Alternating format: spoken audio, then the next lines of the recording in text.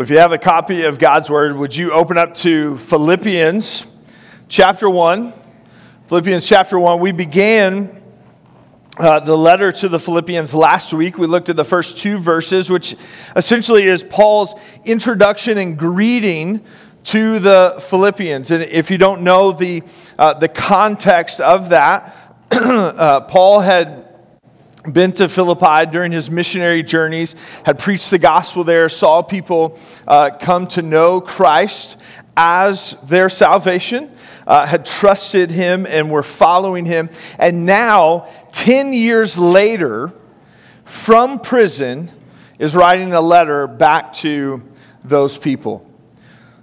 So even just in those first couple of verses, you see the affection that Paul has for these people. And it's interesting to me because oftentimes people will ask this question: what's the greatest thing about ministry?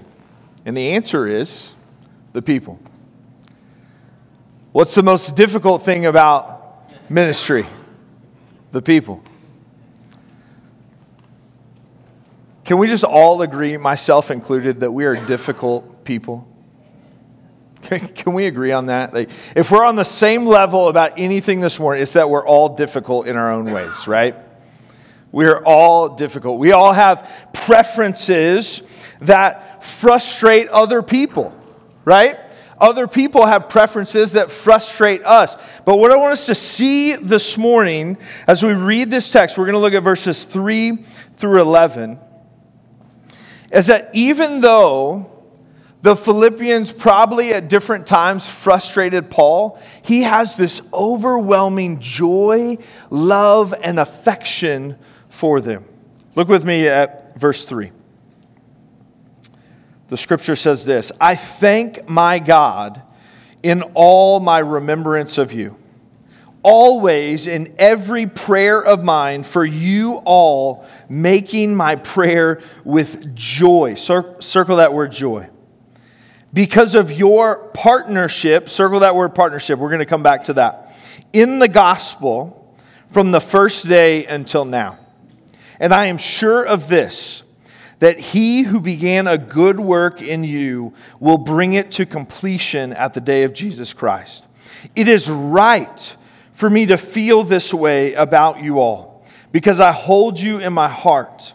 For you are all partakers with me of grace, both in my imprisonment and in the defense and confirmation of the gospel. For God is my witness, how I yearn for you all with the affection of Christ Jesus. And it is my prayer that your love may abound more and more with knowledge and all discernment, so that you may approve what is excellent, and so be pure and blameless for the day of Christ, filled with the fruit of righteousness that comes through Jesus Christ, to the glory and praise of God. Let's pray. Father God, we come to you this morning. God, we've come to you several times already, just praying, God, just adoring you, God, confessing to you, Lord, praising you. And now, as we open your word, God, as we dig in deep, God, would you help to illuminate the words, the phrases, the verses, the themes, the things that you want us to see this morning, for the praise and glory of our God. Yes, Lord, would you guide us this morning, and would you be worshipped? We pray this in your name. Amen. Amen. The joy of partnership. That's the thing that we're going to see throughout this entire letter, is that Paul has great joy for the gospel and for these people in Philippi. But there's this other word, partnership, that Paul is actually partnering with them, even though he's not physically in the same location as them. He's partnering with them in the gospel. That's the phrase that we see this morning in verse 5. He says, because of your partnership in the gospel, which is what we're talking about this morning. Partnership in the gospel. But what does that mean? What is a partner in the gospel? Well, before we talk about who or what partners are, I think we have to note what Paul is doing here. He's praying for partners. He's praying for partners. Look at verse 3.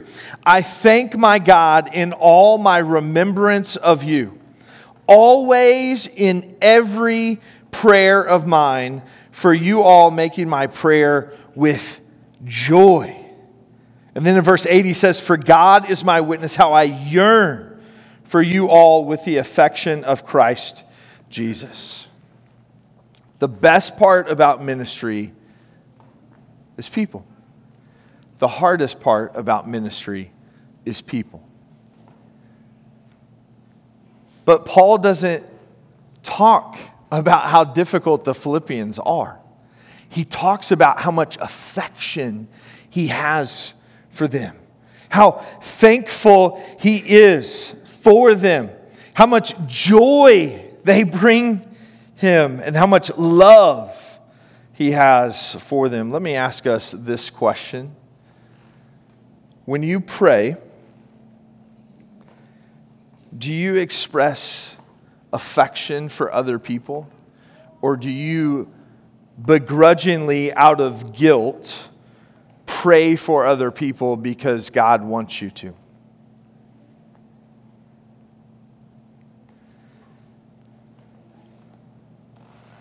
Do you pray for people with a love and affection for them, a desire for them to know the Lord deeply as their salvation, or do you begrudgingly pray for them because God wants you to? Paul says, I thank my God in all my remembrance of you, always in every prayer of mine, for you all, making my prayer with joy. Who are the people in your life that you're thankful for? Are you thankful for the people in your life that make your life easy? Or are you thankful for the people in your life that make your life difficult and actually help grow you? Are you thankful for both? How often do you pray for those who make your life difficult? Now listen, parents, I'm not talking about just praying for your kids. I'm talking about praying for your neighbors, your coworkers, your bosses, your family, people in your life who really make your life difficult. Let me ask us this question. If other people were to pray for us as much as we pray for them, how often would you be prayed for? If other people were to pray for you as often as you pray for them, how often would you be prayed for? Paul has this great thankfulness for the Philippians. They've been through certain things together. They've partnered with him in his missionary work, and because of that, in every prayer of his, he thanks God for the Philippians making his prayer joyful. Why? Because of their partnership in the gospel from the first day until now. He says he has joy and he has love. You say, yeah, I have joy and love for certain people, but not all people. Well, look at what Paul says in Galatians chapter 5. Galatians chapter 5, verse 22 and 23. If you're taking notes in your scripture journal, just write that down. Galatians 5, 22 and 23. It says this, but the fruit of the Spirit is love, joy, peace, patience, kindness, goodness, faithfulness, gentleness, self-control. He says these are fruits of the Spirit. These are things that should be evident in our lives if we are following Jesus. Listen, Paul doesn't have joy for the Philippians. He doesn't have love and affection for them just because he has a different level of relationship with them. He has love and joy towards them because he's following Jesus, and it's fruit in his life. You see, it's easy to love people who love you back, right? It's easy to pray for people who pray for you. But what do you do with Jesus' words when he says to love your enemies and pray for those who persecute you? We should be going to the Father to pray for the people who make it difficult in our lives. We should have thankfulness for other people. We should have joy and love for them. And Paul says that he experiences those affections and has those towards the Philippians because of their partnership in the gospel. But what are partners in the gospel? Look at verse 5. Because of your partnership in the gospel from the first day until now. And then he says in verse 7, it is right for me to feel this way about you all, because I hold you in my heart, for you are partakers with me of grace, both in my imprisonment and in the defense and confirmation of the gospel. The word there in the original language that's translated partnership can also be translated as fellowship. You see it translated that way often throughout the New Testament, that there's fellowship in the gospel. There's fellowship, there's partnership amongst people who are following Jesus. There's partnership within the church. Now, I don't know if you have any things that come to mind when you think about the word partnership and what it means to really partner together. But the first thing that came to my mind when I thought about partnership were the Mighty Ducks. If you know anything about the Mighty Ducks, they came together and they won the championship, right? And then in the second installment of the Mighty Ducks, they were asked to represent Team USA. But there were other players from around the country who were added to their team. And the original Ducks said, we don't need those other players, right? We won without them. Why do we need them? And so when you watch them start to practice, they're all over the place and they're frustrated with each other. They're not working together. So what does Coach Bombay do? He ties them all up together. All bunched together, tied up, and if they don't partner together, they're not going to be able to move. And they try to move, all going their own direction. What happens? They fall down. Listen, if I was on ice, I'd fall down anyway. But they couldn't work together. And when they figured out how to partner together and move in the same direction, they didn't fall down. They stayed together and they were working together in fellowship and partnership, doing more together than they could individually. We need partners in the gospel. Paul says about the Philippians that he's thankful for their partnership in the gospel from the first day until now. Now you got to remember that it's been 10 years since he's been in Philippi. He's now in prison, and the Philippians are still partnering with him. What does he mean by that? Because they're not physically with him, right? But they're still partners. How? Because they're working together for the same mission. The mission of God, that people would know Jesus as their Lord and Savior. Yes, in different locations, but working together for the same mission. And he says that because of that, I have great joy. And then in verse 7, he even defends his feelings towards them. It is right for me to feel this way about you all, because I hold you in my heart, for you are all partakers with me of grace. Can I say this? If we're partnering together, that means we're partaking of the work together. Listen, I'm not talking about middle school, high school group projects where one person did all the work and the whole group got the same grade. Okay? I'm talking about equal partnership in the gospel, following Jesus and working together for the mission of God in the way that He has gifted us to do so. That doesn't mean that we all do the same things, right? It means that we're all equally a part of the mission, working in the way that God has gifted us, and together we see the fruits of that labor. Theologian James Boyce says it this way: it is not enough to tolerate other Christians. Is that like a dagger? Right? Like, I read that and I was like, man, how many people do I just tolerate? Listen to this next line. He says, you must enjoy their company.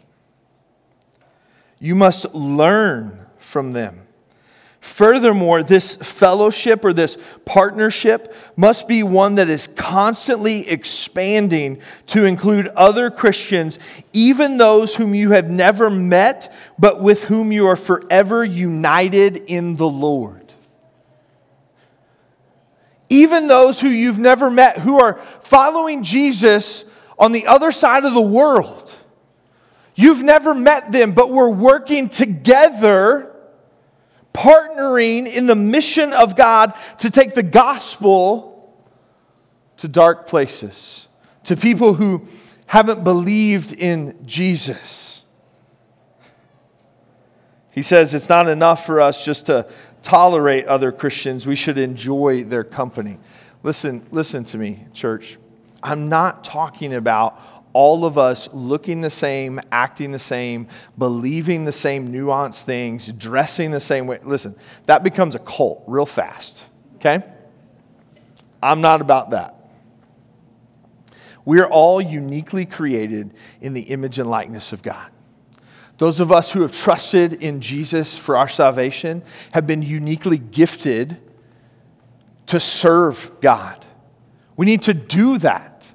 We need to serve Him. We need to work and partner in the gospel together, doing the things that He's called us to do. We don't all do the same things, but we work towards the same mission and purpose, even when we're in different places. Let me ask us this question: how are you participating in the work of the gospel?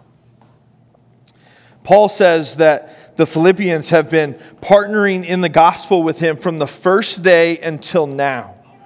They're continuing to support him.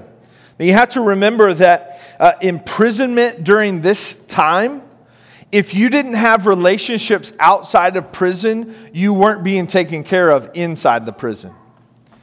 You see, Paul needed his partners in other places to be able to send food to him. If others didn't send food, he wouldn't eat.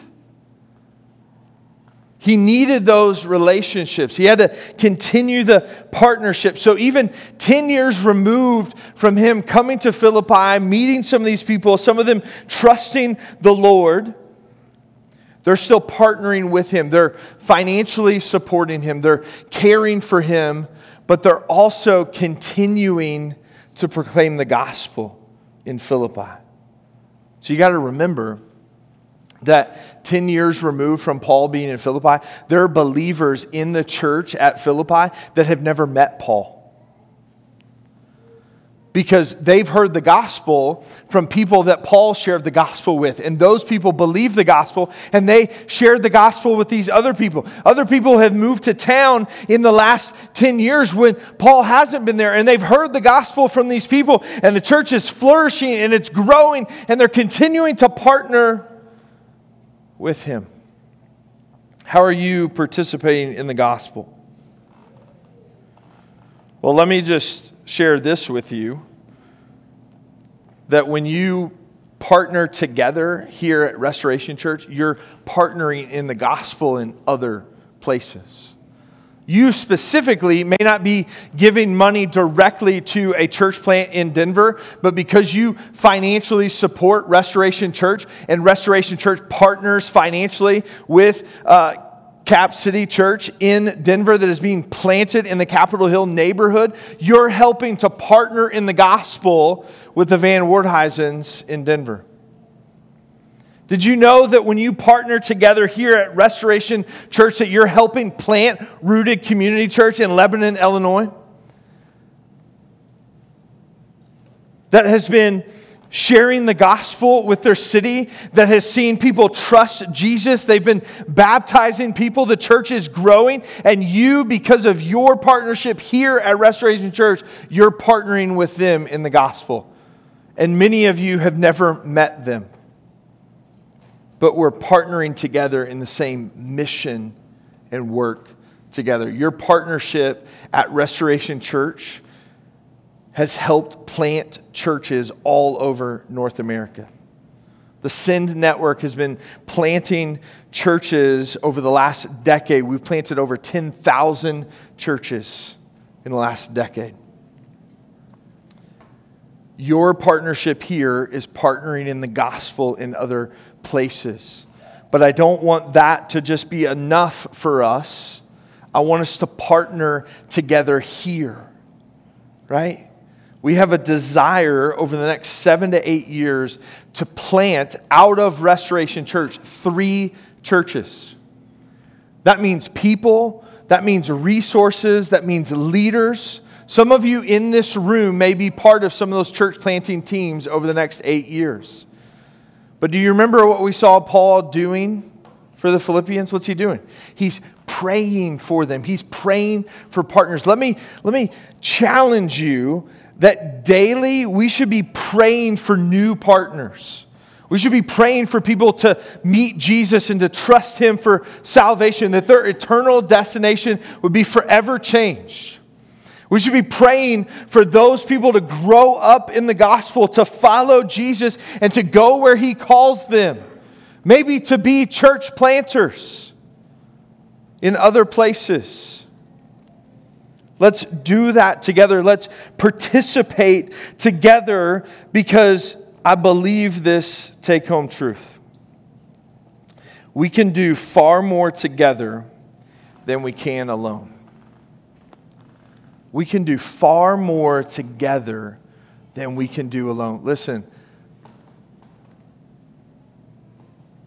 Eric cannot plant 3 churches over the next 8 years.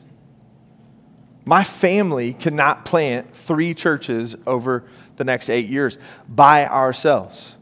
But collectively, this gathering of God's people, can we plant 3 churches over the next 8 years?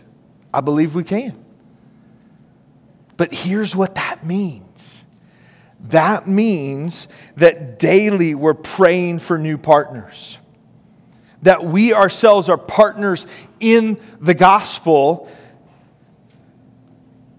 And that we have the end goal in mind.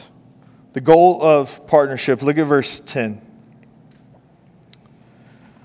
Paul says all of these things. He says in verse 9, and it is my prayer that your love may abound more and more with knowledge and all discernment, so that you may approve what is excellent, and so be pure and blameless for the day of Christ, filled with the fruit of righteousness that comes through Jesus Christ, to the glory and praise of God. He says, my prayer for you is that you have love and knowledge and discernment, that you're pure and blameless, that you're filled with the fruit of righteousness. But don't forget about verse 6. And I am sure of this, that He who began a good work in you will bring it to completion at the day of Jesus Christ. We have to have the end goal in mind. Listen, we partner together because we believe that Jesus is coming back. We partner together because we know that at some point this physical life is going to be over and people are going to meet Jesus. We have to have the end goal in mind when it comes to partnership, that we want people to have all knowledge and discernment, that we want them to be pure and blameless. We want them to be filled with the fruit of righteousness. And I think it is so important that we have this same confident hope that Paul has here for the Philippians. That he's sure of this one thing, that he, Jesus, who began a good work in you, will bring it to completion. Listen, God is the initiator, and he doesn't start something that he doesn't finish. God started a work in you years ago, days ago. Maybe he's even starting to work in you this morning. If you have a relationship with Jesus, we have to have the end goal in mind, that we understand that God is the initiator, that he's drawing people to himself. And the desire is for them to know Jesus as the only way to salvation. We do that together, partnering together, sharing the gospel together, digging into the scriptures together, serving our community together, serving within the walls of the church together. Listen, when we serve on Sunday mornings, we're serving the people that gather here. When we serve our community outside of these walls, we're serving our city for a greater purpose, that they would come to know Jesus. That we would be partners in the gospel.